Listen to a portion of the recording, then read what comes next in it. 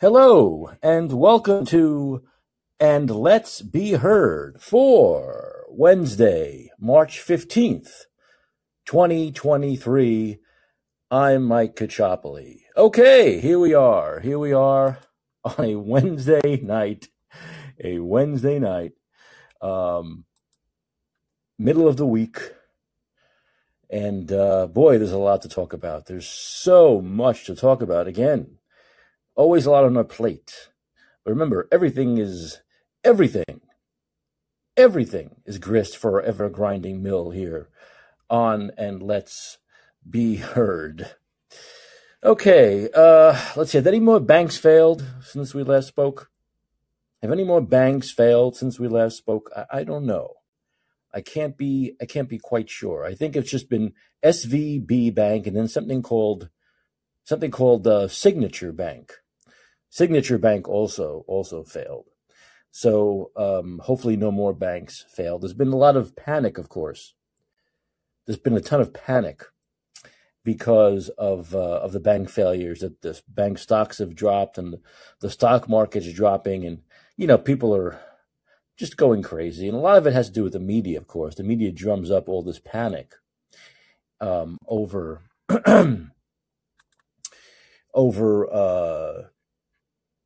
the bank failures, and they make people think that like B of A, like Bank of America, is actually going to fail. Bank of America is not going to fail. The major banks, the major banks aren't going to fail.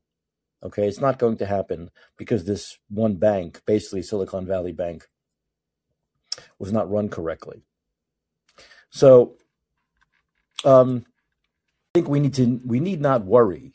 I believe we need not worry about more banks failing.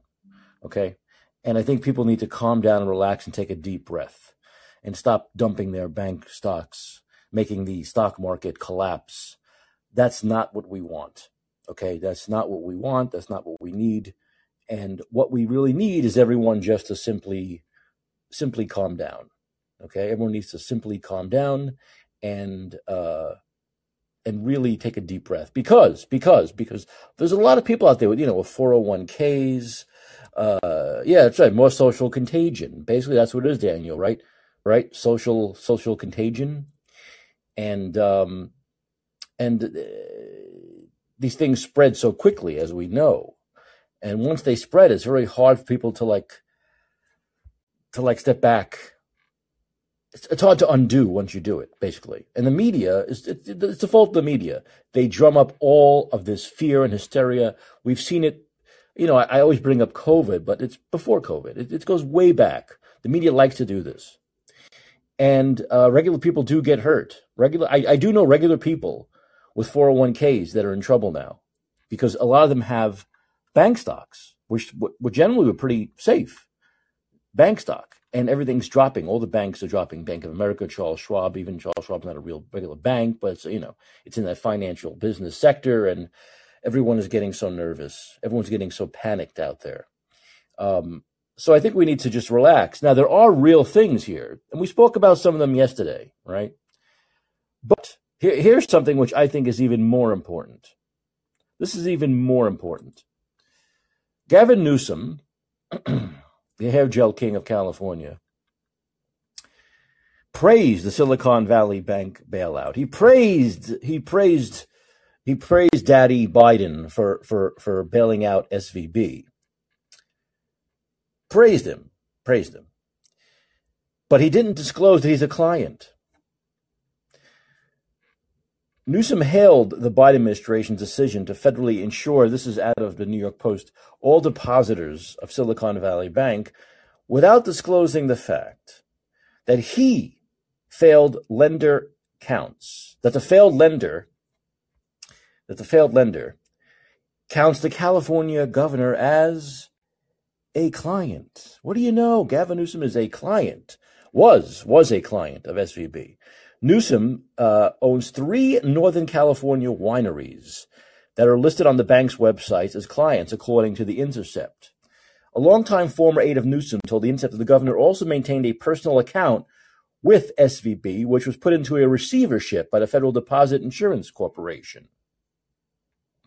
A spokesperson for the governor, Nathan Click, told The Intercept, Governor Newsom's business and financial holdings are held and managed by a blind trust, as they have been since he was elected in 2018. So, of course, they're saying, oh, he has nothing to do with it. It's a blind trust. Blind. What does that mean? Does that mean blind to truth? Blind to the laws? What is a blind trust? The Intercept cited bank records, which list clients including CADE, Odette, and Plumpjack, all of which are owned by Gavin Newsom. Gavin Newsom. And his wife, former First Lady, California's First Lady. I wish she was former. She's current, the California First Lady, Jennifer Siebel Newsom.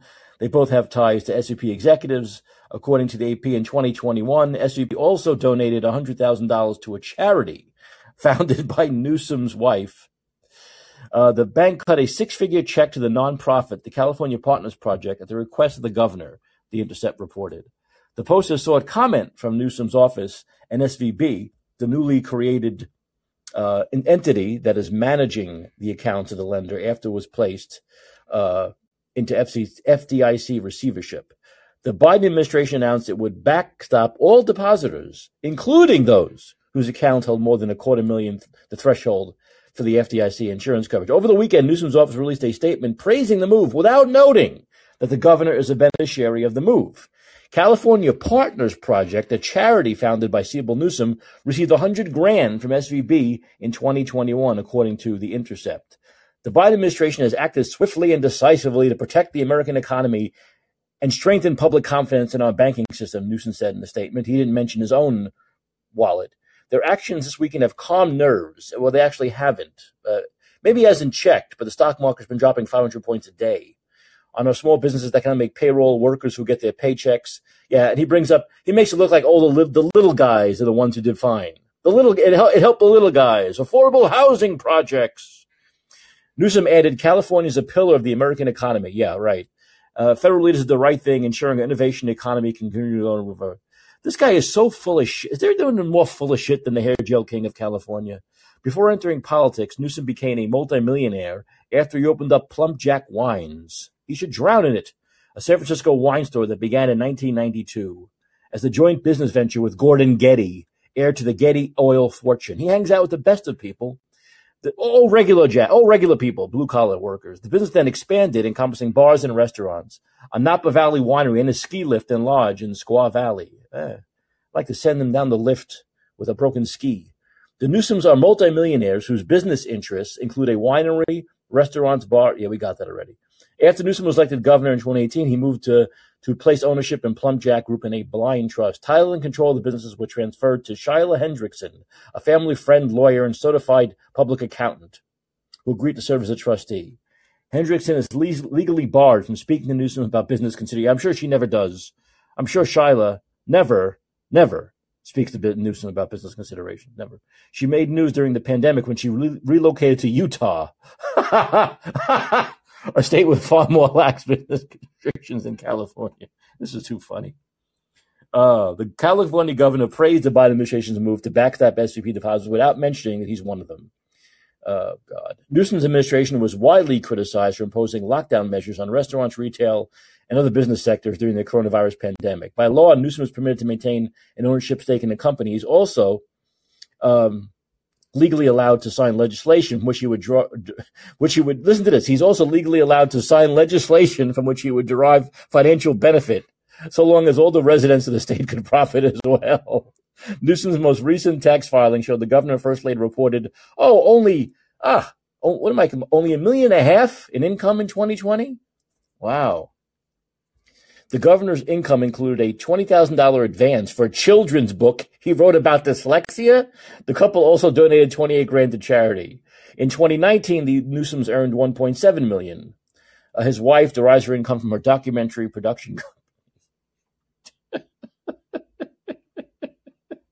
This guy.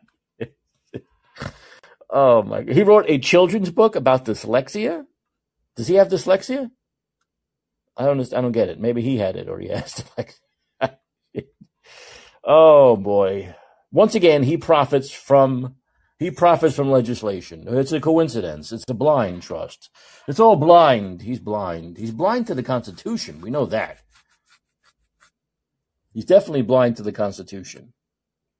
That's a fact. Everyone's picking up on the story now. Of course, what will happen, we don't know. But this is written in the Post, Fox News, Business Insider, Daily News, National Review. They're all writing about it. They're all writing about it. It's all a coincidence, of course. Just a happy coincidence for Gavin. Happy coincidence. Wouldn't it? If he wasn't hiding anything, shouldn't he have just come out and said, "Oh, I just want to disclaim that I have a connection to the bank. I've had a connection to this bank." Why not just come out and say it? Why not come out and get ahead of this and just say, if you have nothing to hide, say, I want to make sure everyone understands I have a connection to the bank. Just want to disclose that might be perceived as a conflict of interest. I have a connection to the bank. Or I have a connection to the bank. How about this? I have a connection to this bank, so I'm not going to comment on this. I have a connection to the bank, so I'm not going to talk about this. I'm not going to praise or condemn it. I'm not going to do anything. I'm going to stay out of it. I'm going to recuse myself from talking about this. Why couldn't he do that? Well, obviously he wanted to hide this. But is that much of an idiot to think that they found this out in a matter of days? I mean, he didn't know that? He didn't know there are maybe 3 or 4 real journalists still out there, like in the New York Post, who are going to find out about this stuff. But no, once again, look, this goes to everything about this guy. This goes to everything about this guy. He doesn't care. He doesn't care. Because he knows his constituents won't care. Because he can do no wrong to many of the Democratic voters, the extreme left-wing lunatic voters of California. He doesn't care. He's Teflon. He's Teflon Gavin. Doesn't matter. It doesn't matter. Look, these are the people, I wrote this yesterday. There are people like Gavin Newsom, or if you look at Karen Bass of LA, if you look at a lot of these politicians, the Board of Supervisors here in San Francisco, like Dean Preston and Scott Wiener, the state senator from San Francisco, they know this is the only place. This is not only the only place in the country these people can get elected. This might be the only place in the world where these people can get elected. So they found it. They found the place in the world where they can get elected to office and have power over people. Because the people here are so insane. I know I've described this before, and I must continue to describe it this way. I'm living in an outdoor, open-air insane asylum here, where the insane people think they're normal and make you think you're not normal because they outnumber you. I think that's the best way I can explain living here in San Francisco. You really feel like you're the crazy one, which is why so many people left here. That's why so many people have left California, left the Bay Area, because they're tired of feeling that way when they know they're the normal ones. So what they are doing, and what I will eventually do, and everyone, when I do this, I know will do this, they'll be, oh, finally, this fucking guy finally got it again. But they went to places where there are other normal people like them. In other words, they said, okay, crazy people, have at it. Crazy people, have your open air insane asylum to yourselves. Enjoy it, destroy it. Who cares? That's what they did. And I know there are people here. I follow them on Twitter all the time. There are people here I know. I see them sometimes in public at events. Like, you might have seen this guy on Fox a couple of times. His name is Richie Greenberg. He's run for mayor here a handful of times. And there are people here who truly seem to believe, they believe better things can happen here, or they're just stuck here and they want to make the best of it. It's got to be one. They either truly believe that real change can happen, or they're just stuck here. They've been here for decades, their whole lives. They were born here, and they're trying to make the best of it they can by keeping hope alive. The way they can exist here and not go crazy, and be at least somewhat happy, is to believe, to have hope, to have faith that something can change. I don't believe it can. I don't believe it can. I would never consider running for politics here again in California or San Francisco, because I don't believe it can change. I believe that maybe it'll change 30, 40, 50, 60 years from now. What do I care? I'm not going to be here anymore. But in my lifetime, I don't believe this can change. It's just too ingrained. The people here are too ingrained. They're too brainwashed. They're too part of their cult. It's not changing. It's not changing. It'll end the way the Jamestown thing ended before it ends in a positive way. It's just not going to happen. It's not going to happen. It's too far gone. And look what's getting national news. I tweeted this out a few hours ago on Twitter. I said, whenever San Francisco makes national news, it's for a negative reason. How sad that is. It's never for positive reasons anymore. It's for negative reasons. And we all know what's happening now with the reparations for black people here. That's being covered all over. In fact, John Dennis, who I had on the show a few weeks ago, who's the chairman of the San Francisco Republican Party, was on CNN earlier today to talk about this. And he's been on Fox. So this is getting national news, and not in a good way, because everyone who's not insane knows that the idea of giving people based on their race $5 million each is absolute bat crap lunacy. Bat crap lunacy. It's not constitutional within the city. It's not constitutional within the California state constitution. It's not constitutional with the U.S. Constitution. It'll never pass muster. But the fact that they're talking about it shows how far gone they are. It shows how far. Now, I've said they're doing it for political reasons also, right? Just the way Joe Biden did his student loan bailout thing. And it worked, right? He did it just before the midterms. Young people showed for Democrats in the midterms, saving them a tsunami loss and losing the Senate because of his promise for the student. But now it's going to the Supreme Court. He will lose, but he knows that. But what he did was he used the naivete of the people, right? He used the naivete of the left-wing voter, the young Democrat left-wing voter, to get votes and to win an election. Okay? And that's exactly what the Board of Supervisors is doing here. I don't totally get it because they don't need to do this. I mean, I don't think they need to do this. Maybe they do nowadays. Maybe the black people aren't going to vote for them anymore. But I think here they wouldn't really need to do it to win elections. But I think they're doing it more they're hoping it goes national. And this is what they want. They want it to be seen nationally. Like Biden wants it nationally, obviously, the student loan thing. But even though they're in San Francisco, they know it's going to get national news that the great liberals, Democrats of San Francisco are coming to the aid of black people, are coming to the aid of minorities. Yes, the courts will knock them down. No one will ever get a check, just like no one will ever get their student loan dismissed. They know that. But they can do it, and then say, well, look, we tried, right? It's a way of virtue signaling in order to get a group of people who are very naive on your side and to vote with you, hopefully for a very long time. And yes, to fool them. Absolutely. They're fooling them. They're fooling people into believing this can actually happen. When, of course, it can't, because it's insane and unconstitutional. And, of course, I talked about this yesterday. The hoops I have to go through.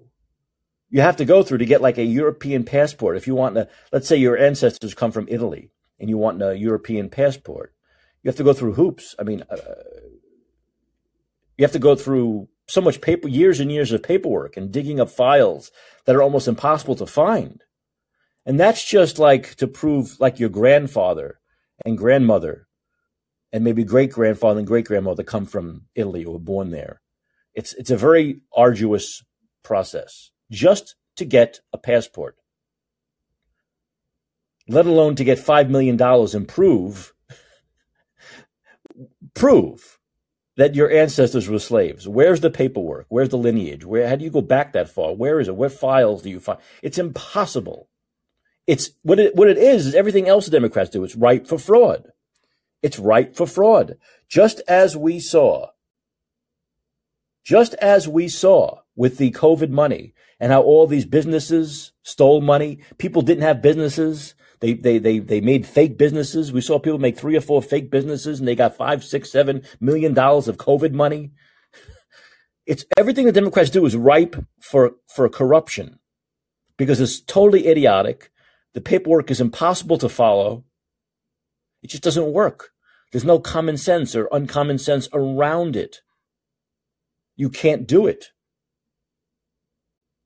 And so what happens is people find loopholes to steal money. And that's what would happen with this if it were to happen, which it won't. But if it were to happen, that's exactly what would happen. And can't you just identify as black these days? Wouldn't I be able to just say, I'm sorry, I identify as black? My family's from southern Italy. It's pretty close. No, I'm identifying as black. So give me the money. How dare you say I'm not black? And I'm going to sue you. It's so ripe for corruption. It's ridiculous. And not once has anyone even said, this is not even worth getting into because I don't want to like talk craziness with crazy people. But how do you do this? How do you make this work? And where's the money coming from? This city of San Francisco is in like a $600 million or $1 billion. Ridiculous. It's like a $500 million deficit. And they can give $5 million to every black person. I think they said there were 50,000 of them. Hard to believe there are even 50,000 black people here. But let's say there are 30,000 black people here. 5 million to each. Where's the money come from? Out of their asses? Where's it coming from? It's coming from me. It's coming from Mr. White Guy. But that's okay, because there are so many white liberals here with white liberal guilt who would pay it. I'm living in the nuttiest of nut houses. And I gotta get out of here. Okay, I'm on a different. All right, let's go to Daniel. Hello, Daniel. How are you tonight? I am better than last night. I'll keep the swearing to a minimum. You sound much calmer. You sound much better now. Yeah. I'll keep the swearing to a minimum, or at least I'll just try to be better at it. You go ahead. Here, what we have is a government and industry and the nexus between them that are playing with fire. And I've mentioned this many times on the show. And that fire is their new tool, and all the ghost in the machine of that new tool, and that is social media. And we've seen what they can do with it and what they have done with it in the last 3 years with respect to COVID. They spread the fear of it first, which is something that was little more than influenza, and then they spread the way they spread preventional tools, which are totally ineffective to deal with it, masks, tools, and policy that was highly destructive, lockdown, all for the purpose of gaining control and making lots and lots of money for industry. Here we are. It's a nexus between industry and government, and it's called fascism. And we have a new tool that is creating this, that is not only, we have a new tool that is taking fascism to places that we could never have entertained it would be taken in our country, not in just our country, in the Western world in general. For one to think, and then we've got numerous other examples with the whole gender nonsense, with Ukraine, convincing of all people, Democrats, the left, that war and the provocation of Russia is something that should be tolerated.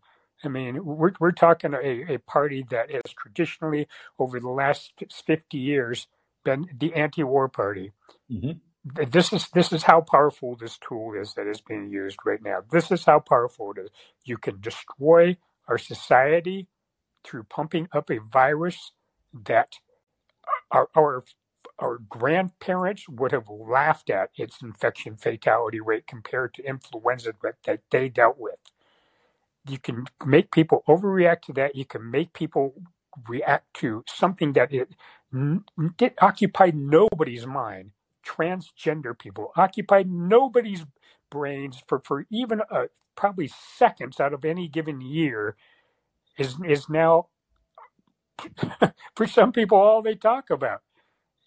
This is what this tool has done to our society, and these people that think that they control it and think that they can manipulate markets of all sorts and manipulate people, that is our government, thinks that they can manipulate people. They're playing with a very dangerous weapon with so many ghosts in it that they do not understand all the ghosts in this machine. And it's not just going to come back to bite them. It's going to come back to bite our whole society. We need to get a grip on this on social media.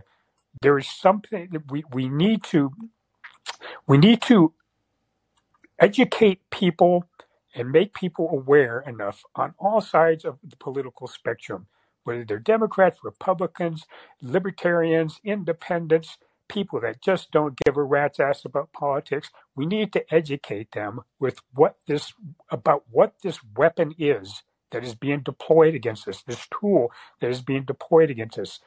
Gator has made some points in the chat section about the naivety of assuming that some of the bank runs could be manipulated by social contagion. Maybe he's right. Maybe he's wrong. Maybe there is underlying SFB. There was a lot of really significant problems, financial problems in that bank. Maybe underlying banks, there's some significant problems underlying that bank. But that doesn't mean that social contagion isn't amplifying those problems. And it also doesn't mean that social contagion could be the entire problem. We have a tool that is, people see it, they see how powerful it is, and they just want to use it. And it has to be stopped. We have to stop it, not by regulating it out of existence. We have to stop it through education. We have to stop it through awareness and recognition of the fact that we do not control it. Yes, that's true. That's true. We don't control it. But once again, look, when you have a situation like with Newsom, right, where we know that he had interest in this bank and he doesn't even reveal that, it's quite obvious. I mean, it's right there in front of us that those who are benefiting the most of this are the wealthiest, right? The wealthiest among us are the ones that are benefiting from this. And as every economist I've watched over the last 3 or 4 days said, the people who are going to foot the bill are us, are the little guy, are the people who can afford the least. It's going to come back again, make inflation worse. It's all going to bite us in the ass. And look at what it's doing now at the stock market, with people who maybe have 401ks or rely on these previously pretty stable. These aren't like, most of these banks like Bank of America, Charles Schwab, very stable, very steady, not risk-taking, stocks, and they're plummeting because of this. And the wealthy people are not going to feel that. They're getting all their money back. They'll continue playing these games with big money, with no repercussions. With no repercussions. Gavin Newsom's not going to lose one penny. Gavin Newsom is more full of shit than a porta potty at a Burning Man festival. Oh, that's a good one, Daniel. Is he? And there was the only curse you used was shit. That's pretty good. Yeah. It's true, though. Yeah, I'm trying to remember the name of that movie. There's a great movie. I think I mentioned to you in the past. There's this alien that these two guys, they're on their way to the Comic-Con, which is the big comic conference in Las Vegas or something. They pick up this alien on the street. Yeah. What's it called? It's the name of the alien. What's his name? Yeah. It's something like Steve or something like that. Something really mundane is a movie name. Mm-hmm. It's not Steve, but it's something like that.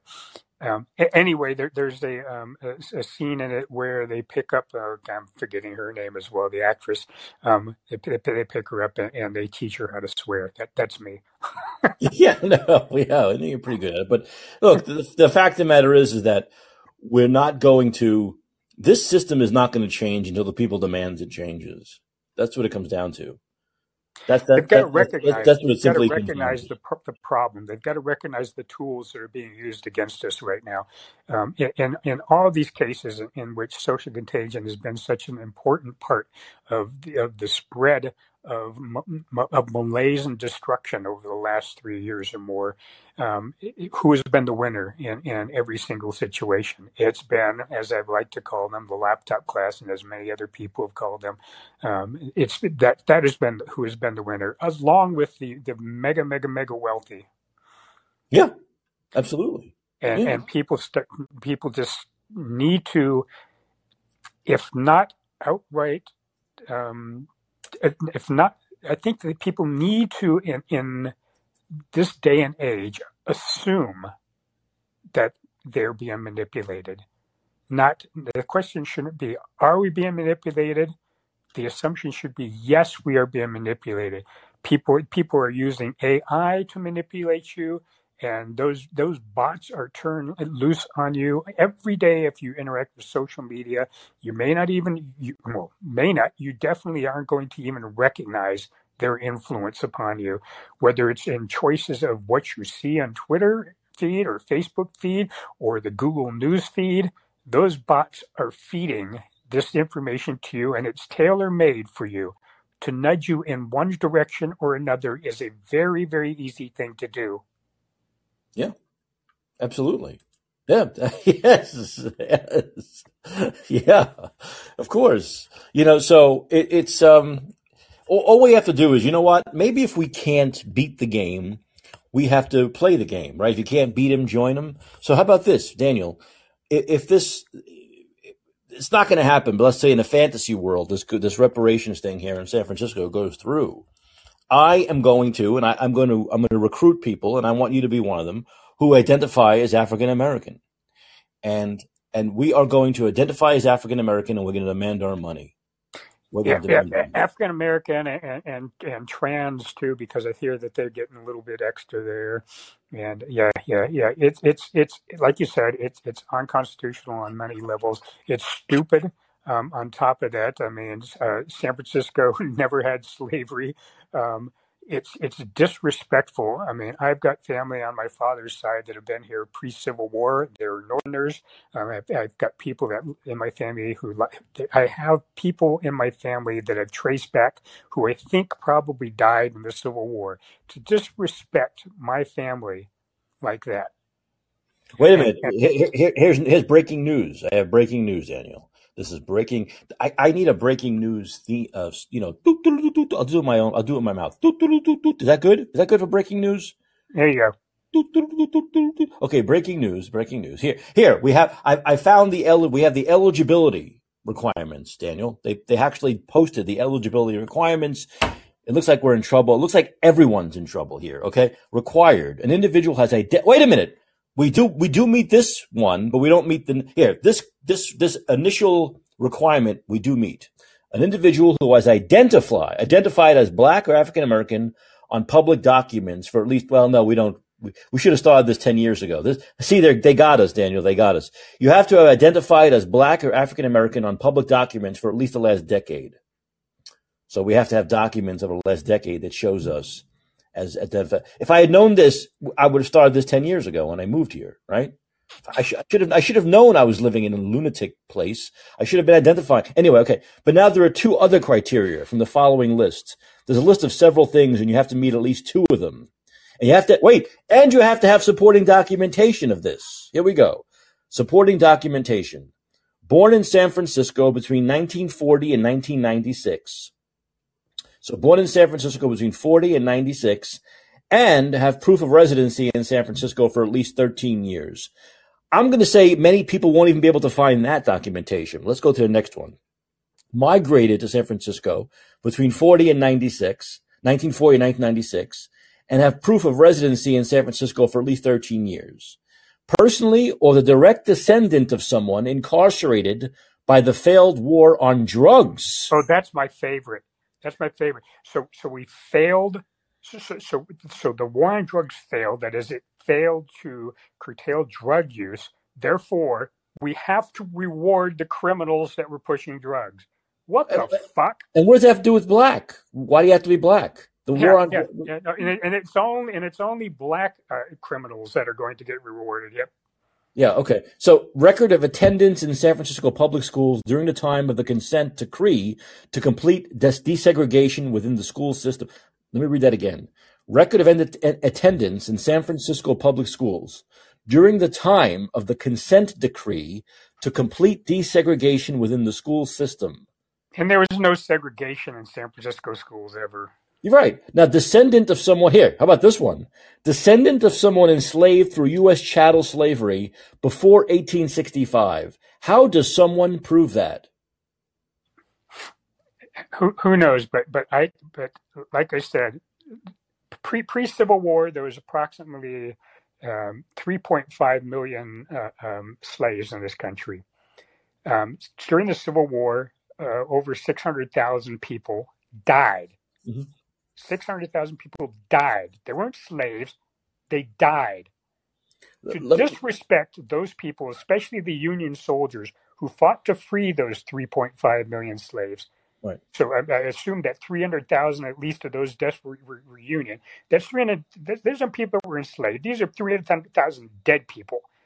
To disrespect those people and disrespect their families and say, oh, we're going to give money to black descendants of slaves, even though there was never any slavery in San Francisco, it's just fucking ridiculous. But you see, and this is so this. But you see, they've made this even broader than slavery. This is what so you could if you prove you were affected by the war on drugs. That's one, and here's the second one: displaced or the direct descendant of someone displaced from San Francisco by urban renewal, 1954 and 1973. Yeah, if someone came in and bought a house because they like San Francisco and the price went up, yeah. So you need to be rewarded for not having sufficient income to stay in San Francisco. What the fuck? Listed or the direct descendant of a certificate of preference holder, and here's the last one. This is a good one here. This is a good one. Member of an historically marginalized group that experienced lending discrimination in San Francisco between 1937 and 1968, or subsequently experienced lending discrimination in formerly redlined San Francisco communities between I can't read the year, and 2008. They're so insane. And let me tell you what they're saying. So all the poor people, which is going to be predominantly white people, are going to be applying for that one. Well, listen to this, though. This is so insanely racist, but this is par for the course for the modern day liberal, especially the modern day white liberal. They are the most, what they're saying is because of all this mishigas that happened decades ago, whether it be slavery or this bad thing or that bad thing, you are now being held down now. You cannot do what we're doing now. You can't get to our level now because of things that happened decades ago and centuries ago. You need the white knight. You need the white liberal knight to help you because it's all, it's so incredibly disgustingly racist. You are really worthless and you need our help.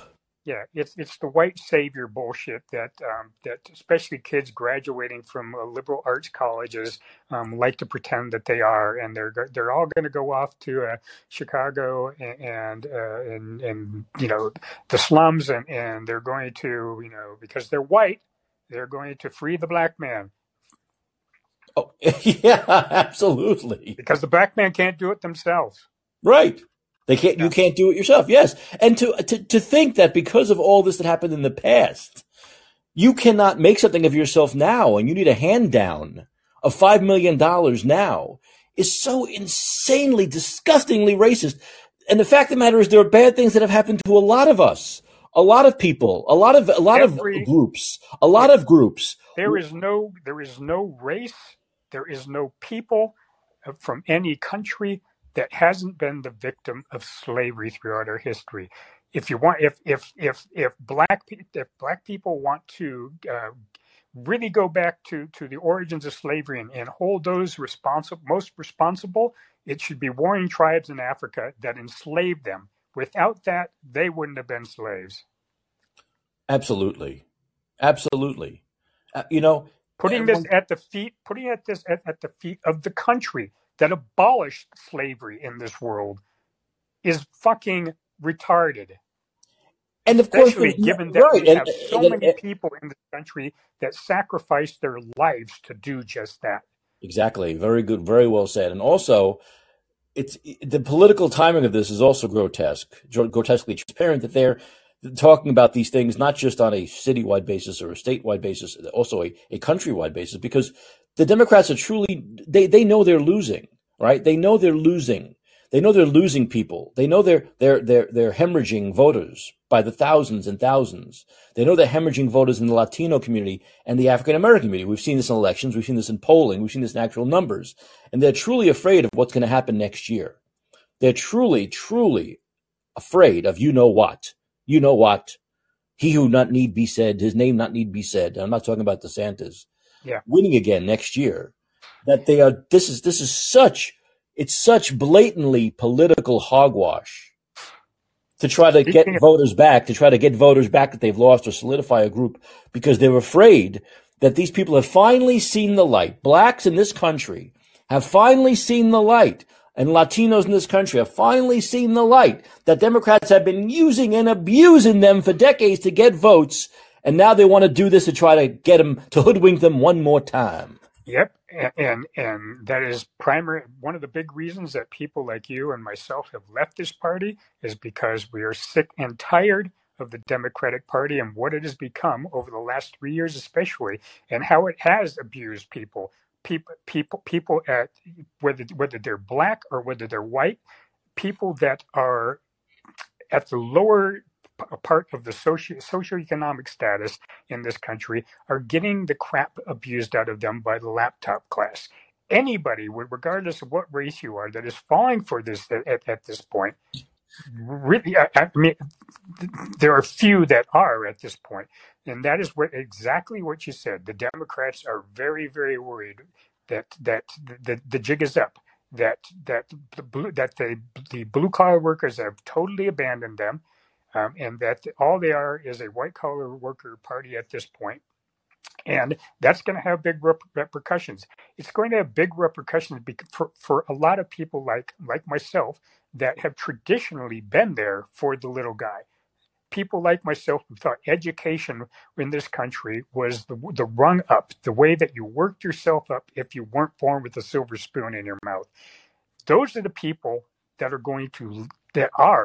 I mean, I've already done it. Those are the people that are leaving this party. And what they're going to be left with is the laptop class that came from privileged backgrounds, relatively privileged backgrounds, not silver spoons born in their mouth, but maybe they were of some precious metal, and they're going to be sitting around trying to pretend like they're the white savior, and that is going to absolve them from all of the shit that they have done to the working class in this country. Yes. Yeah. Hey, laptop class. Are you going to trademark that? No, it's not my doing. People like Jay Bhattacharya were using it early on because COVID policy, predominantly served that class, people that could work from at home on their laptops. At least to the point where people like Elon Musk and Zuckerberg said, enough of that shit, we're firing you all because, hey, we're going into an efficiency mode because the market is taking a freaking dive. Yeah, exactly. Exactly. No, but I like laptop class. I think it really works. I think there's a certain room to it. It's very descriptive of that part of segment of the population and demographic of voters. And I don't know if Jay was the first one to come up with it or not, but he has used it a lot, and it's spot on as far as who COVID policy benefit or who ostensibly benefited. It benefited nobody. No. And that's the thing that hopefully people will understand, even the laptop class will understand soon enough, that it benefited absolutely nobody. That they were frightened into thinking that they needed this benefit, that they needed this protection, that they needed the blue collar worker to go out there and fend for them, so they didn't get the mean, nasty virus. Oh, did you? Speaking of which, perfect. You see what that asshole Sonny Hostin said on The View? Did you see what she said? That she I didn't. would, Mike. Do you think I would ever watch The View? Well, I don't watch it, but I don't no, have a no, no, no, no, TV. Daniel, I don't watch it either. But you're on Twitter, and it comes through. Oh People. yeah, But yeah. I sit down and watch. I wake up and I watch The View every day. What am I, an idiot? No, I just no, I just see it on Twitter. So she said that she has not gone to a supermarket for 3 years because she's afraid to go to supermarkets. So she has the workers bring her food. She has the low-paid workers, low-wage workers bring her food, but she pays them a nice tip. So isn't that nice of isn't her? that a perfect metaphor for what has been happening with respect to COVID for the last 3 years? What has been happening with the whole student loan bullshit? What has been happening with respect to the Ukraine? What's going on in Ukraine? Oh, we're just going to have those people do it for us. Those people are going to go off and they're going to attenuate the virus for us so that we can go out of our houses in 2 years. And those people are going to go fight a war for us because, oh, well, they're those people. They're not us. And those people are going to go out there and it's just as you said. They want to be the savior. Let's call them the savior class on top of it. I mean, the deluded savior class. Yes, she made let them get COVID and die. Let those low wage workers get COVID and bring me my food, you serfs. Bring me my cake and eat it too. These people are the lowest scum. Glenn Greenwald says it without cursing because he's Glenn Greenwald. Totally hilarious. The View host Sunny Hostin says she hasn't been to a grocery store in 3 years due to COVID fears. Instead, she says she uses a service that forces low-paid employees to go do her shopping for her, then praises herself because she gives them a nice big tip. Yeah, I wonder if we have a hot war with Russia. If she's going to give them a nice big tip then too. All people from give the soldiers. I'm not fighting this war myself. I'm not going to fight the war. I let others fight the war, but I'm going to send them I'm going to send their wives a nice big tip after they are killed in war for me. Yeah, send them a nice little care package with some socks and a tie or something. Daniel, thanks for the call. Let me get to Gator here. Thanks a lot. I appreciate it. Gator, how's it going over there? Hey. How's everything in the United Kingdom? The United Kingdom, how's everything going? Standard, nothing different to what it was yesterday. Look, there's this stuff about the reparations, right? I think you're fair to say that the current proposal setup, which goes as far as like dollars for a house for $1 and all this sort of stuff, is kind of like art of the Trump sort of thing. Trump's art of the deal sort of thing. Yeah. So essentially, make a ridiculous opening demand and then let the other guy beat you down. But also, I mean, to be honest, I think it's just a distraction con because there's a few things. One, Gator, I love you, Gator, but that's your angle a lot, Well, yeah, but I can explain it. So Go ahead. No. So if you're complaining that California in general is fucked, and also there's a small detail of it never having taken part in slavery anyway, the guy selling black reparation dreams happens to be trying to fail upwards into the presidential race and needs to secure votes in a state where there's a huge amount of difficulty for lower classes. Well, that's the distraction for a start, isn't it? That's the instant con, isn't it? Right? Sure. And also, by the time he has a shot at the presidential run, black reparations of this scale will not have been resolved at the state level. So they won't have been permanently denied and they won't have been paid out. So he'll still be riding on a mythical wave of, hey, Gavin Newsom's the guy who's trying to get black people reparations in his state. True. Right? So that's the game, right? So there's no point talking about it. The real point of the things that you should be talking about are basically whether Gavin Newsom is basically a criminal, right? Or basically, that's to do with COVID and his insider angles on FVB or any of that, right? In order to destroy his presidential run. That's what should be happening to him, right? And this idea that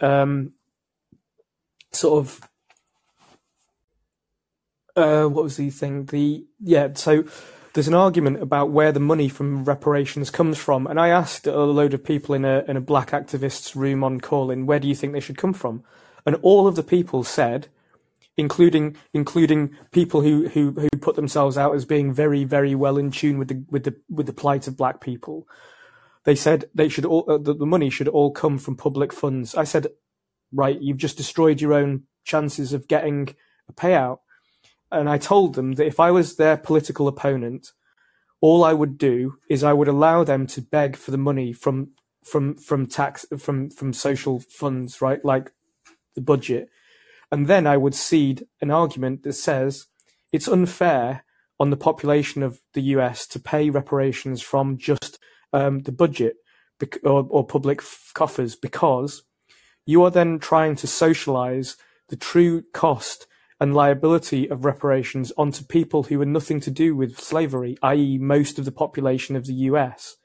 And instead, what you should be doing is trying to get the money from traceably liable people, like individuals who are known to have grown through the slave era, like Benedict Cumberbatch, his family's, a person who has admitted to having benefited from slavery, but you just find equivalents in the US and all the corporations.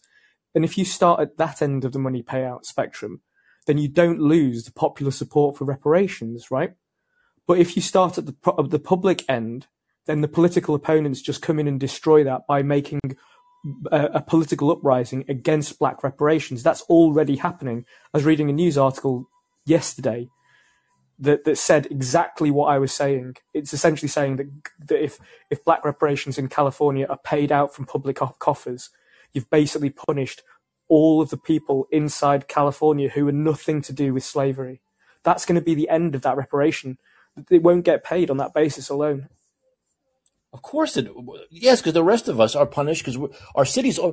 This is the stunning thing, Gator. This is the stunning thing. And I've told you why I believe they're doing this. For obviously just for blatant political reasons with a presidential election coming up. But our city is in such bad shape. You know, this is something that you should never talk about at all. This should never happen. But let's say, I'll give you the perfect, if you're going to bring up something like this, just have some fun with it, and you have nothing better to do, this is when you do it. When you have when your budget's dealt with, right? When you're in the black, not the red. When there's no crime, when there's no homelessness, okay? When rents aren't through the roof and people have no quality of life here, okay? When all those things are taken, when small businesses are thriving instead of half of them being closed down and counting, when all those things are taken care of, okay, then maybe you can have some fun. We've done so many good things, it's kind of boring. We don't have any more good things to do. We're bored. Let's talk about this. But for them to do this now, when this city is in the worst shape it's ever been in its history, as far back as documented history goes, with crime and homelessness and housing and everything else that comes along with it, and small businesses drowning and people leaving in the hundreds of thousands, to do this now shows that these people are not serious people, Gator. They're not serious people. They're just not serious about making their city livable again. They don't care. They only care about their political futures and the political future of their cultish, grotesque, hypocritical party known as the Democratic Party. That's all they care about.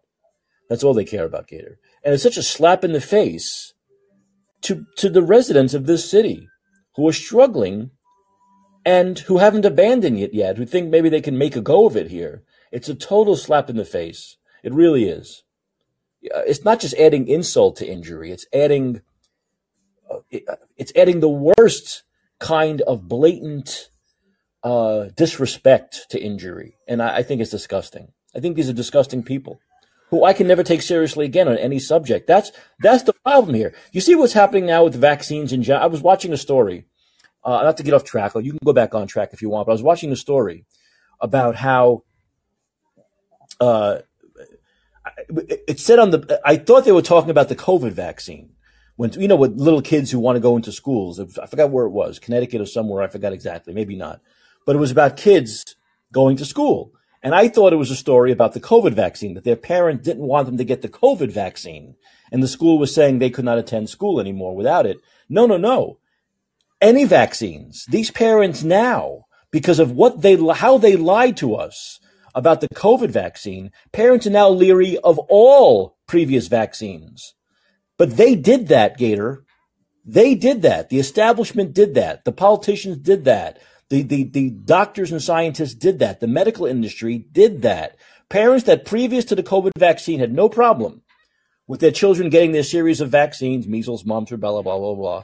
Now they're thinking, well, maybe if they lied to us about this vaccine, they've been lying to us all the time about the other vaccines. And they don't want their kids getting these vaccines, which many have been proven actually to be safe and effective. You see how that happens? That's what's happening. Our trust in politicians, in doctors, in the foundations of our society have been eroded by these liars and schemers. Go ahead. Sorry, I didn't mean to. Well, okay, look, so there's another way of looking at this, though, with the black reparations, right? And it's about, and this should be enshrined in the American notion of individual responsibility, which I think you have to take into account for yourself and for the people who are doing things you don't like. Ignore Gavin Newsom for a second. I agree with you that, in a sense, making an argument for reparations in a time of budget surplus makes more sense, because it's essentially like, we've worked up to the higher levels of Maslow's hierarchy, and now we can self-actualize and make ourselves good as a nation, right? That makes sense. But if you are an individual who is willing to take, say, $5 million in handout, you are willing for the state to provide you with a house at a cost of $1, however it does that in the market, which is obviously a question in itself, and all other forms of many other forms of subsidy, right? What happens when that individual takes everything that they can and then leaves the state? Right? You've just had literally potentially tens of thousands of people taking billions of dollars out of the state as soon as they've signed the paperwork, right? Yeah. That doesn't make a lot of sense, does it? No. Right? If you want to create a circular flow of money inside an economy, why would you just pay cash?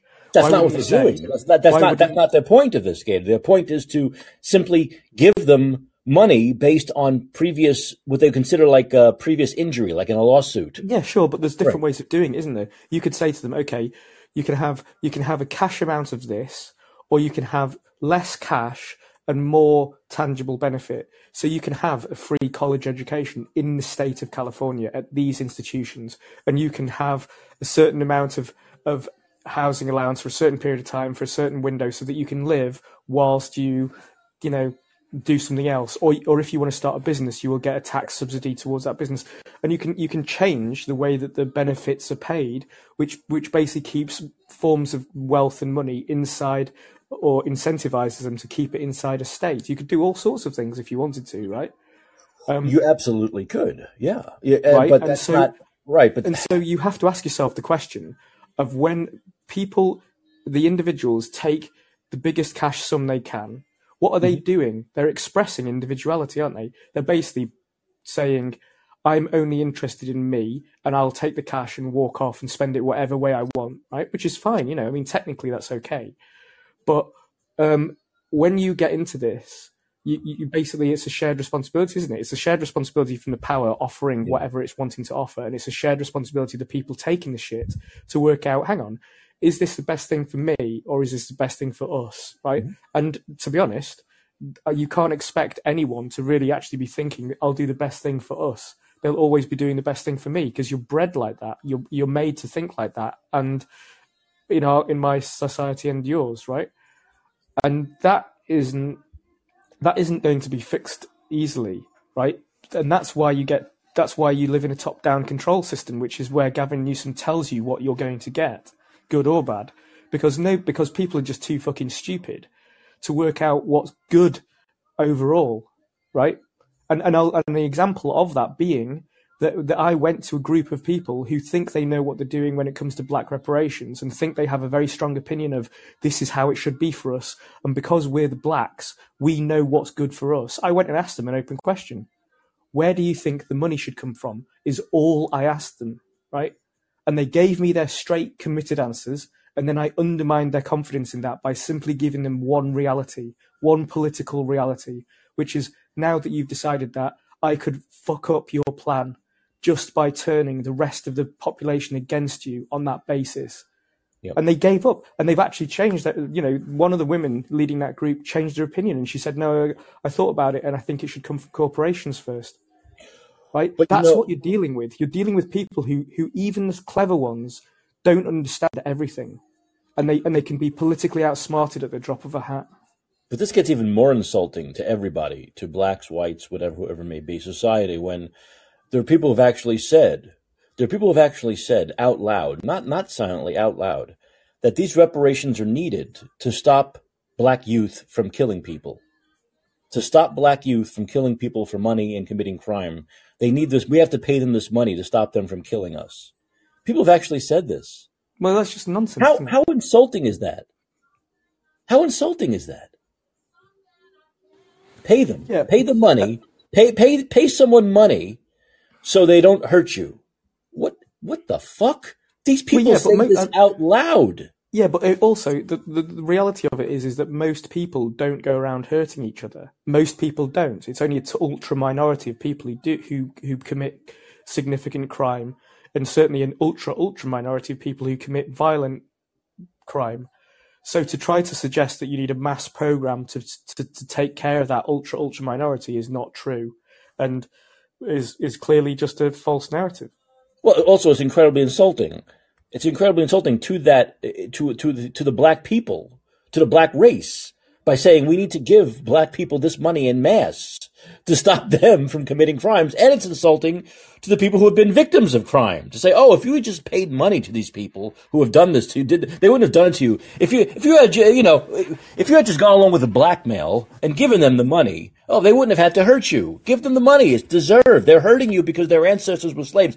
This is so insane. Right, the insanity, the psychological insanity behind this is, it's mind blowing to me. It really is. Okay, are there black people making the claim that reparations need to be paid to stop? Yes, I've heard that. The person I've heard, I know many people have been echoing this, but the person I heard saying this was a black person. Right. Yeah. Okay.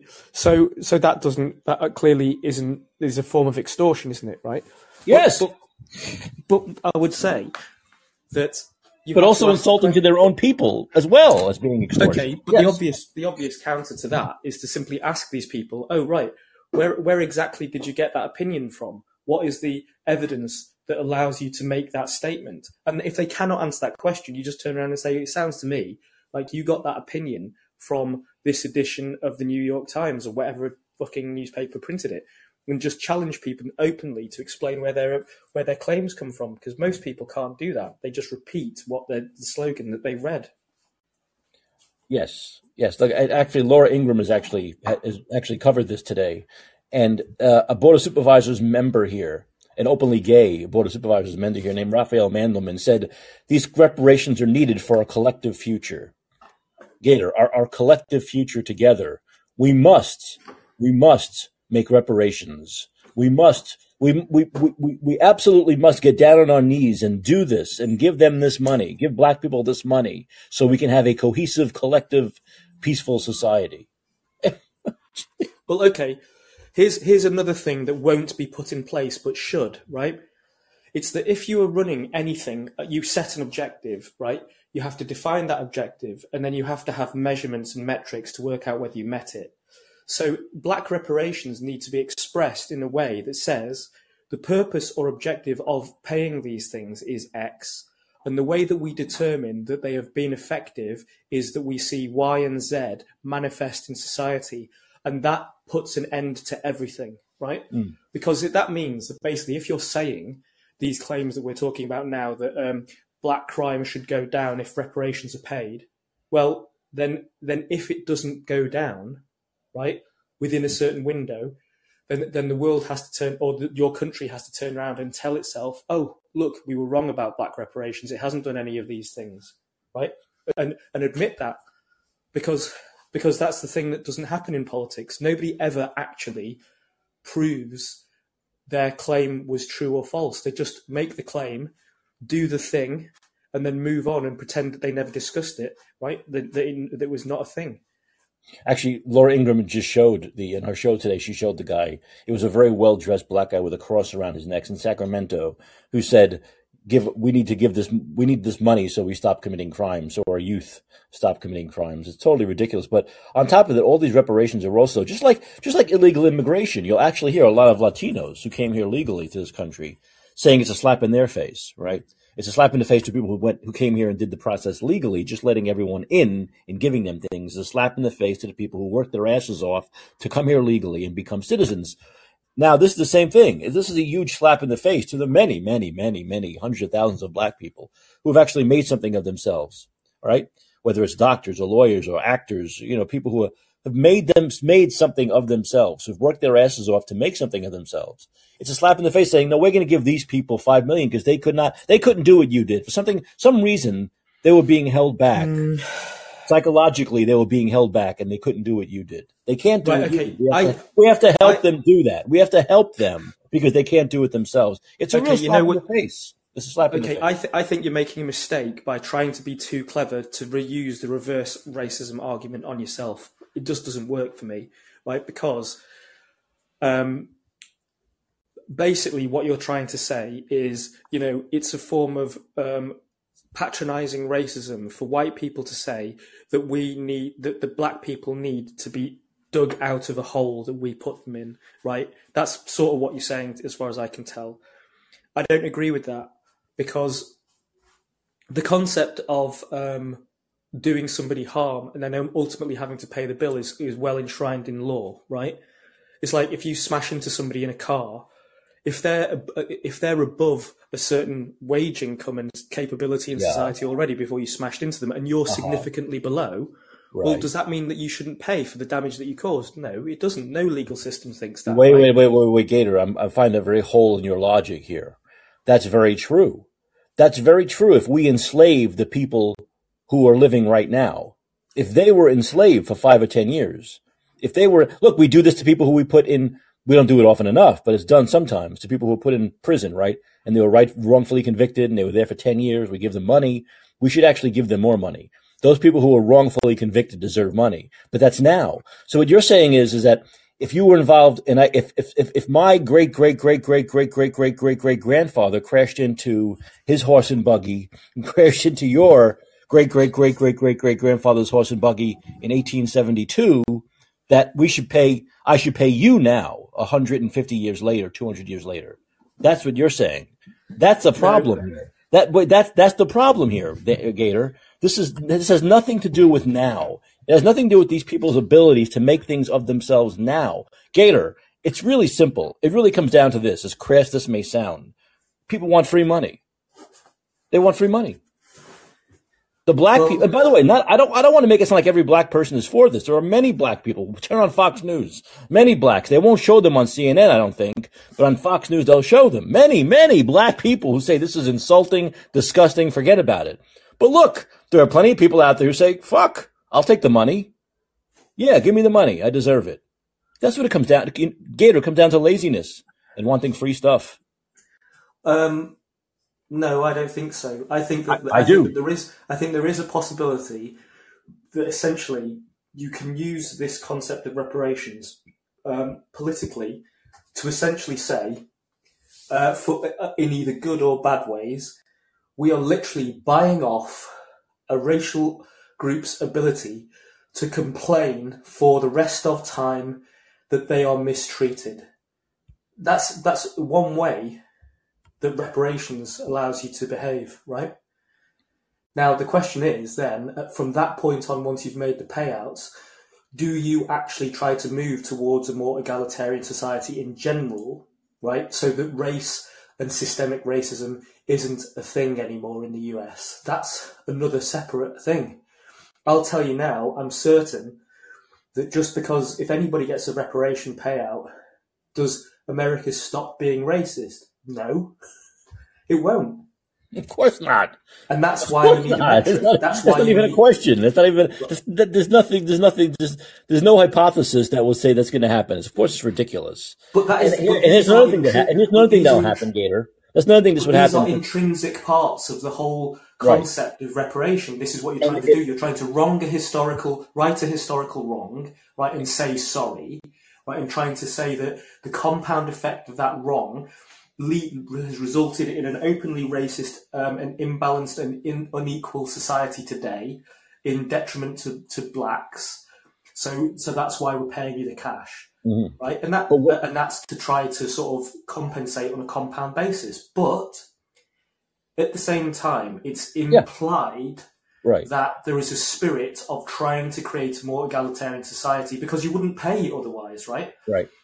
And therefore, you need a metric that A, says what did the money actually generally buy, and B, how are we proving that we are becoming more egalitarian? And neither of those things will be put in place, because that's not really the way politics. And it's why you don't negotiate with terrorists, because once you give them money, they'll always want more money. And that's what happened, Gator. They'd always want more money somewhere down the line. They might wait a few years, might wait a couple of decades, but then they'll say that wasn't enough. That wasn't enough. And they'll hit. Well, I don't see it that way. That's not what I'm saying. That's what you're saying. But that's what I'm saying. Exactly. But this is what we know. Once you give free stuff, it happened during COVID, Gator. People getting checks, and they were like, no, we want more checks.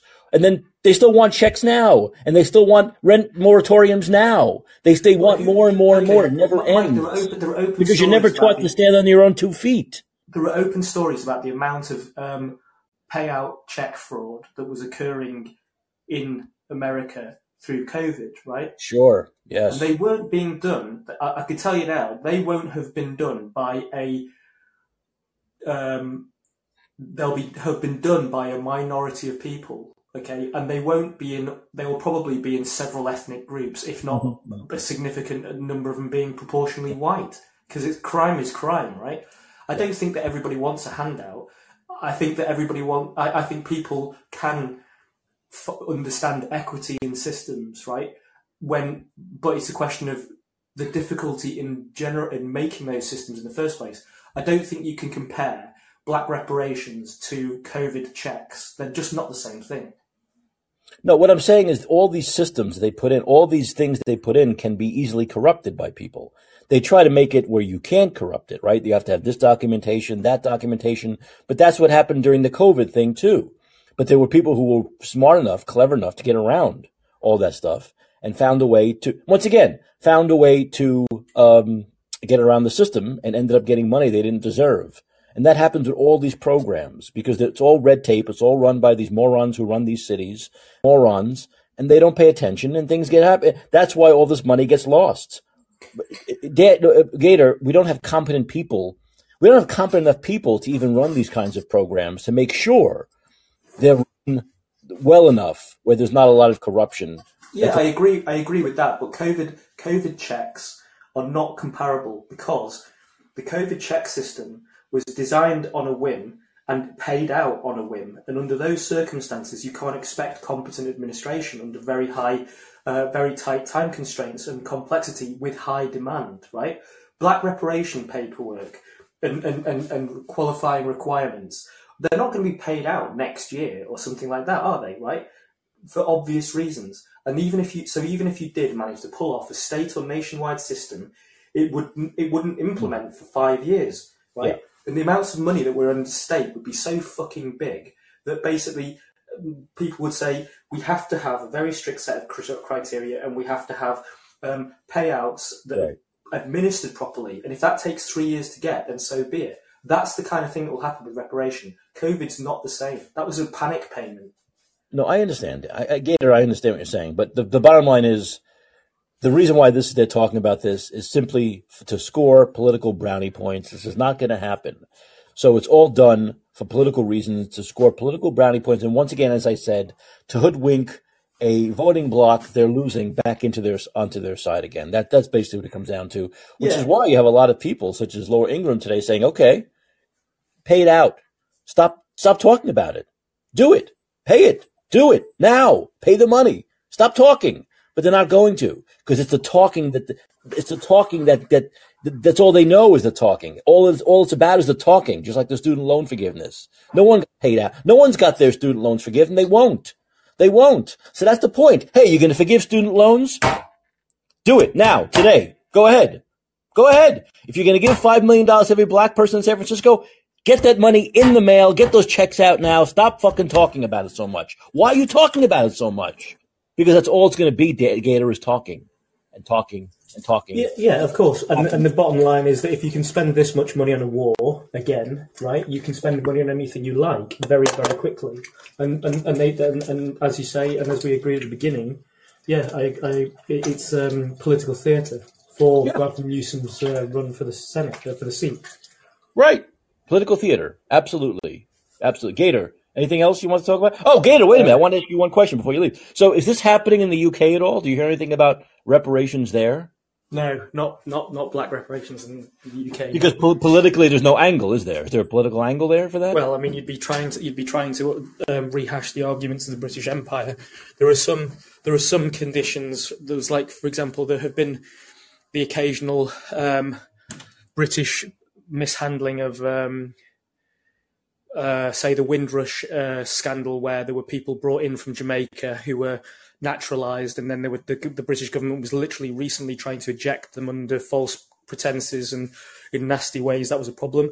There's also now mishandling by Rwandan refugees, but that's a pretty contained thing. But I think historically, there's nothing on the cards at the moment.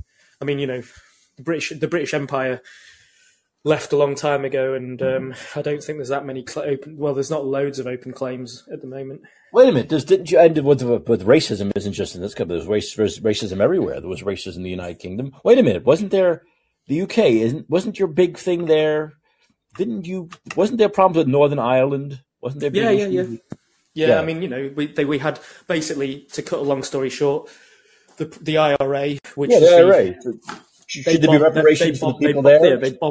They bombed their way into politics, is right. What they did. Right. We said we don't negotiate with terrorists, and then we basically negotiated with terrorists, which is true. All governments negotiate with terrorists. Right. Of all different kinds. Terrorists come in all different sizes, all different packages. Sometimes they could be our neighbors. Gator, thanks for the call. I really appreciate it. Yes, of course. I do want to read this one article. This is was written a couple of months ago, but it's perfectly fine, in line with what they were talking about.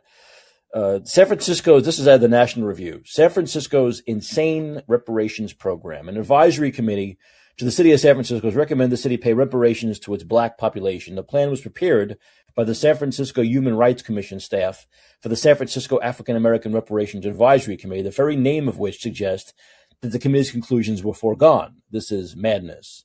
Under the plan, the city would pay a minimum of $5 million to each qualifying black resident of the city over 18 and commit to listen to this also, I didn't mention this, a 250-year program of guaranteeing a $97,000 income to low-income black residents, or rather those who were still low income after they had given $5 million of public money.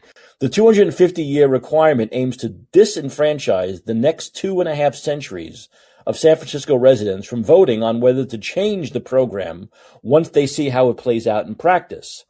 But I should also mention they added something else, that black people can buy a house for $1. Where these houses are, I don't know. What do? You take over homes and you say, get the fuck out? A black person's buying it for $1? The revival of the reparations movement derives largely from a 2014 Atlantic essay by Ta-Nehisi Coates, which is cited in the report. This would be by far the most ambitious attempt yet at reparations, and it lays bare the flaws in the whole concept. Those include deliberately conflating the unique historical injustice of slavery with other forms of legal discrimination. The report acknowledges that neither San Francisco nor California formally adopted the institution of chattel slavery, yet claims that California and its localities meaningfully enforced and upheld slavery by perpetuating the racial caste system of subjugating black Americans from the freedoms assured to them by Declaration of Independence. Then there is simple ignorance. The United States was wholly supportive of and dependent upon the enslavement of African people and their descendants as a vehicle that established and propelled the country's economy. Wholly dependent? The vehicle?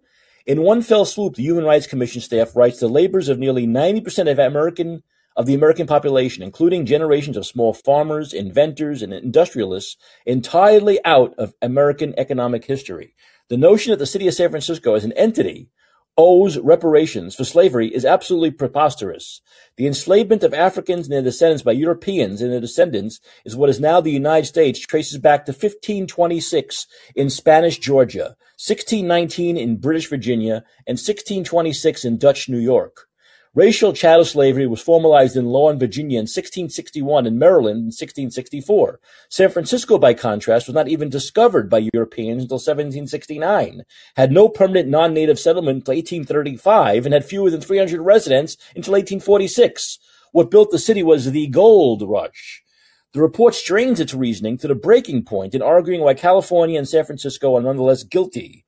The state's founders were pro-slavery. 36% of American-born Californians in the 1850s were white Southerners who strategically sought statehood for California as a free state to avoid controversy and expedite access to federal resources. California's first elected governor, Peter Burnett, was a renowned racist who had established Oregon as a whites-only state through its legislature in 1844 and attempted to do the same in California in 1849. His efforts failed because of the desire of pro-slavery settlers to utilize and economically benefit from labor across the state. Not only does this attempt to justify reparations proposals that were never adopted in California, it stands the history of California statehood on its head. True, California in 1850 had a large population of pro-slavery migrants from the South who were given some legal latitude in bringing small numbers of slaves through the territory. But when California was admitted to the Union as a free state in 1850, it was over the bitter objections of the slave states because its admission permanently tilted the free states' slave state balance of the Senate in favor of the free states. Only the Compromise of 1850, which granted significant concessions to the southern states in strengthening the Fugitive Slave Act, prevented a civil war over the admission of California. If one considers the taxpayers of San Francisco, who will actually foot the bill for this, the case for saddling them with financial responsibility for American slavery or even more recent injustices becomes even more ridiculous. Over 34% of San Franciscans are foreign-born, having no historic ties to the American past. That number has been above a third for 4 decades and was also consistently between a third and half of the city's population between 1860 and 1910. It's been 40 years since non-Hispanic whites made up a majority of San Francisco's population, which as of the 2020 census was about 34%, Asian American, including South Asian, and about 16% Hispanic. San Franciscans are being penalized for the sins of someone else's fathers. The message this sends to immigrants who have come to America to escape old tribal grudges is not an encouraging or welcoming one. The report focuses heavily on legal discrimination against black San Franciscans in the 1940s and 50s. But if reparations are based on injustices and discrimination other than slavery, there is a far weaker case for singling out a single group of benefits. If anything, California and San Francisco have a much more egregious history of injustice done by the government towards Native Americans and people of Chinese and Japanese descent. Those injustices include laws that prevented Asian Americans from owning guns or even testifying in court. Then there are the legal and moral problems with giving people money on the basis of race without requiring them to show that they have ever suffered any injustice. As the report acknowledges, this creates legal problems under state law. Prop 209, which bans government institutions from taking affirmative actions based on race, sex, or ethnicity, poses a challenge to the city to implement programs seen as giving preference. Yet the report does not recommend limiting benefits to the descendants of slaves, and its list of proofs of suffering past injustice is quite elastic, as I mentioned, including black immigrants from foreign countries to San Francisco as late as 1996, and those who are personally or the direct descendant of someone incarcerated by the failed war on drugs. Giving someone $5 million for being a heroin trafficker doesn't really seem like justice. The report also does not exclude the descendants of slave owners, slave catchers, or other perpetrators of historic injustices. Reparations programs that aim to benefit entire groups of people on the basis of long ago injustices along racial or ethnic lines simply exacerbate racial thinking and racial resentment on all sides. Exactly. We suspect that the exorbitant price tag will make it easy for even San Francisco to reject this proposal at a time when the city faces many more immediate and concrete challenges to the safety and quality of life of its population, as I said. It should also stand as a warning against the madness of reparations. That's a great article. I should spread this around, written by the National Review editors back on January 18th. So, I think, once again, Yes, it's absolutely insane. There's no doubt about it. There's no way you can't think this is insane or right or just. It just isn't. It just isn't on any moral, ethical, factual basis of any kind. But it's simply being done to once again hoodwink this group into believing the liberal left, the Democrats, are on their side, care about them, want to make right, want to do right by them, when of course we know that's not the case. That's just simply not the case. And they know they're losing these groups, so they have to do these things to try to get them back. And as Gator said, this is why Laura Ingraham and many people are saying, okay, we don't agree with this, but give the money out. Go ahead. Dole it out. Cut those checks today. They won't do that because they need to keep talking about this through the elections, right? Just the way Biden made, there were no student loan bailouts before the midterms. No one got their loans nullified. They just had to talk about it to get those people to vote for them. And they just got to talk about this to get these people to vote for them. That's the whole point of it. That's the whole point of this insanity. There are other articles you can read. The Cato Institute also writes, San Francisco's reparations plan is true lunacy. That's another good one. You can go to cato.org. This was written on January 19th by Doug Bandow. And it's more of progressives want San Francisco residents to pay reparations for slaves their ancestors didn't own. It's just more. It's total lunacy, up and down, left and right. But they'll fool some people into voting for them, just like they fooled many young people into voting for them in the midterms. That's the whole point. Democrats are evil. This is evil. Any party that does this is evil.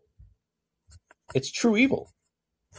To really make people think that their student loans are going to be forgiven, that maybe that $50,000 is not going to be theirs to have to pay off, or to think they can get a $5 million check in the mail anytime soon, or be able to get whatever it is, $97,000 a year for the next 250 years of their lives and their just lives of their children, or think they can buy a house for $1. It's evil to do that. It's evil to do that shit. It's like scam. It's like those cheap scams you get in the email from Olga in the Bulgaria. It's disgusting. It's truly cheap. It's fucking cheap. Ugh. Once again, I cannot believe I was ever part of this group of people. I can't believe I want reparations for voting for Democrats. That's what I want. I want reparations for voting for Democrats for the first however many years, 30 years of my life, voting life. I want reparations for 3 decades.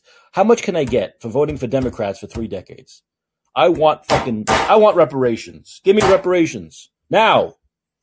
How much is that worth? It seems to be worth more and more each day. Each day it seems to be worth more and more. Well, I was also going to talk about... what was I also going to talk about? DeSantis. Now? I could hint it. Maybe I should lead with this tomorrow.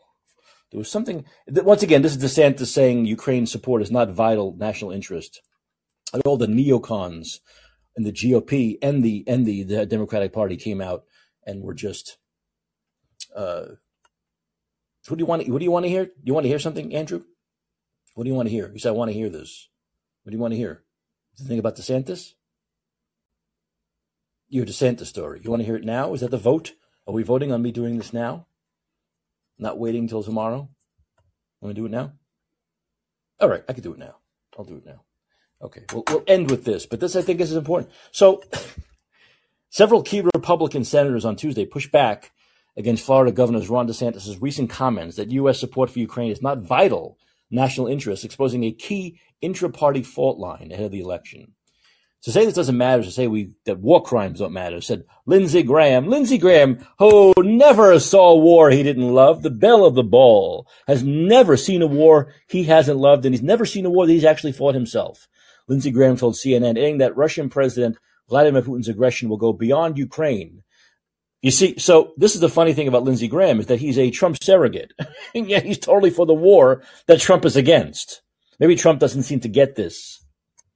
On Monday, DeSantis, who has not yet announced a presidential bid, said in a statement responding to a questionnaire from Fox News' Tucker Carlson that while the U.S. has many vital national interests, becoming further entangled in a territorial dispute between Ukraine and Russia is not one of them. We cannot prioritize intervention in an escalating foreign war over the defense of our own homeland, especially as tens of thousands of Americans are dying every year from narcotics smuggled across our open border, and our weapons arsenals critical for our own security are rapidly being depleted. The comments put DeSantis ideologically closer in line with Trump, the biggest name in the primary, and at odds with the Nikki Haley's and the Pences. So Governor DeSantis is a veteran. He's a smart guy, said Cornyn. I don't understand him saying the Ukrainians. So all of the neocons on both sides of the aisle, and there are many in both parties, are now going crazy that DeSantis isn't for this giving Ukraine all of our weapons, all of our money, everything. This is the same thing as giving the blacks them. We don't have the money. We don't have the money for this. This country doesn't have the money. They don't have the money for this. We don't have the money to give Ukraine billions of dollars for as long as it takes. How many billions is that? Is it 3? Is it 10? Is it 500 billion? Is it half a trillion? What is it? Yes, according to these neocons, that's where it is. Give them all of our weapons and all of our money. If it takes 10 fucking years, if it's a 100-year war, in the words of John McCain about Iraq, yes, give it to them for 100 years. Once again, as with Iraq, as with Afghanistan, as with COVID, there's no end game. There's no exit strategy here. Well, Andrew, you wanted to hear about it. What do you got to say about it? Well, I'd like to hear DeSantis speak more clearly about this because, to me, though he's made a distinction in saying that there's no national interest or not at least a vital interest for the U.S. in Ukraine, Obama basically said the same thing. And if you remove that comment, which I'm not sure Biden has explicitly said that there's a vital U.S. interest in Ukraine, even though his administration is acting like it, they're acting insane.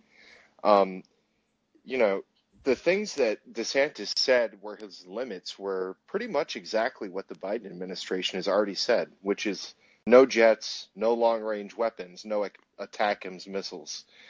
So, the sissies like Lindsey Graham come out and start crying, and, all the Republican neocons start crapping themselves. But what did he really say? This reminds me of when McCarthy got a bunch of heat for saying we're not going to give Ukraine a blank check. Well, that's kind of, stating the obvious. Even though we've been acting like it, everyone knows there's a limit. I mean, these people are taking up the lane to be opposition. The bar is so low that I'd just like to hear a more concrete. But it's also almost like the reparation story in that, does it really matter? Does it really matter with the candidates who are going to take office on January 20th, 2020? By then, it will probably be over one way or the other. It seems like it. Yeah. Right. So does it really matter where they stand on? They have no power. They have no power over any policy until January 20th, 2020, at the very earliest. So what is the point even in asking? What you're trying to get more of a sense of, forget about Ukraine, is I guess these things in general, right? The idea of American intervention and giving other countries all these weapons, and the idea of getting involved in other people's conflicts. Generally, where do they stand? Okay, we do know where Trump stands on that. We do. Okay, fine. So we're trying to find out where Ron DeSantis and all these others would stand on that. And I think I'm getting kind of an idea that you're right. I mean, no candidate's going to come out, very few candidates who have a chance to win, let's say. That's the problem. Yeah. They're going to come out and say, no intervention ever. We're not getting involved. America first. We're never going to do it. They're not going to say that. So you're trying to get kind of a sense as to maybe how likely someone would be to do what Biden's doing now. And I don't think DeSantis is very likely to back this kind of a thing in the future. I really don't. Yeah. It's I've just heard a bunch of people say, this is proof he's not a neocon and things like that. Well, I don't think it's a neocon. I think Mike Pence is more of a neocon. And Nikki Haley are more of neocons than Ron DeSantis is. I'm not sure that's true. I feel like the honest truth is that they're dumb neocons, and DeSantis just might be a smart neocon. I mean, if you're, for me, he clearly wants, to have a confrontation with China in some way. He wants to take them on, and whether or not that means military, I'm not saying he wants a war, but it's an attitude that I think could fairly be characterized as a neocon attitude. I don't know if neocons always need to go to war, though I'm sure they would like to. I mean, all I'm saying is that I'm a little cautious on the whole narrative of what DeSantis is or isn't just based on these statements. Like you said, he can say these things, take heat from the Republican Party because they're psychopaths, and then kind of not have to do anything because 2 years down the line, it's probably going to be over. I'm keeping my powder dry on DeSantis. And, with Trump, he says the right things, and then he has people like Lindsey Graham follow him around, and he appoints people like John Bolton. Anybody that thinks it would be different a second time around is smoking something. Well, we do know, right. He hangs out with Lindsey Graham's and John Bolton's. I think, once again, I don't want to necessarily give Trump credit on this, but he really, in his 4 years in office, he really didn't start any new wars. There was none of this stuff going on, and I think a big reason why none of this went on for those 4 years, because other countries knew he wasn't going to do what Biden. They knew they couldn't use him. Zelensky knew that Trump would not be the sugar daddy the way Biden is, right? I mean, I think that was just understood. At least it was thought to be by these leaders. I think you're right. Trump is more transactional, and he would have, said, "What are we getting out of this type of exactly? No doubt about it. There's a kind of ideology. There is a neocon ideology. I don't think it's Democrat, Republican. I think it's a American exceptionalism, America world police ideology. And I think that there are dumb neocons that are very invested in Ukraine, and then there are smarter neocons. And I say dumb and smart because China is a larger threat or competitor. I mean, there's no denying that. If you look at the real competition to America, it's China. But the smart neocons do want to take on China, and so that's why I just make that distinction. And I'm not sure that DeSantis isn't a neocon. I just think he might be a smart neocon, and therefore a very dangerous one. But we'll see. I mean, it's quite a long way off, and I just appreciate you covering the topic at all. Yeah, and more of this will come out in the wash, I would think, over the next year. I mean, there's be a lot of campaigning, a lot of ads, a lot of debates, a dozen debates. I mean, these questions will be asked. They'll have to probably go a little bit further in interviews into all this stuff. So I think that, once again, I think you and I can agree, probably the issue of Ukraine specifically is not really going to matter 2 years from now. I hope not. Yeah, well, we're in deep shit if it's still going on like this 2 years. I think if we're still feeding them money 2 years from now, if it's a Republican, especially if it's a Trump or DeSantis, those checks will stop. I think they will. I think we can't keep doing this. We just can't keep doing it. Yeah, time will tell. It might even stop before then because they collapse. Who knows? But right. Yeah. So once again, but the neocons are certainly jumping down DeSantis' throat, though. Right? They certainly are. Yeah, so, they always do. Yeah. I mean, like I said, McCarthy literally just said we're not going to give him a blank check, and it was as if he had, literally sucked Putin's dick or something. It was insane. Okay. Yeah. So if DeSantis isn't like that, that might be a positive still, right? Yeah. Like I said, it's a low bar, but let's see what happens. Exactly. All right, Andrew. Thanks. Thanks, Mike. I appreciate it. Sure. Okay. So I covered the story. I mean, there'll be more of this. It's just, I just think hilarious how all these neocons are jumping down his throat. As though, like we talked about, he has to simply say, no, as much money, whatever they need for as long as they want. If anything short of that, like you said, Andrew, the bar is low, is like he's something's wrong with the guy, that he's soft, that he's a Putin supporter. It's ridiculous. It shows how crazy things have gone. It really is. It shows how lunatic, how nutty things have gotten here. That you can't simply say something that just makes sense, that has any kind of legitimate sense, common sense to it. You can't do it. You have to be all in one way. You have to be all in, or you're going to be attacked. But I think DeSantis and Trump are seeing the way a lot of the Republican voters are going, and the populism of the Republican Party is that they don't want this anymore. They don't want us involved in these places anymore, whether it's in Eastern Europe or Middle East. They want us to take care of the situation here at home. So they want us, the Republican Party, many of the voters want the border secured here. They don't care about the border in Ukraine. They care about here. And they want the border secure here. This is like I said. Things are all fucked up here in San Francisco. I'm talking about giving one particular racial group $5 million apiece. And things are so fucked up in this country. We have an open border. We have a border where millions of illegals are coming in and spreading fentanyl and getting free stuff and taking jobs. This is like the problem, and a lot of Republicans are now seeing this. Like this is our track, right? This is our track to victory. This is what people here care about, especially in the Republican primary. They care about closing this border. They don't care about the Ukraine border. They care about the homeland. And so it's smart of Trump and DeSantis to talk this way. I think it is. We'll see how it plays out.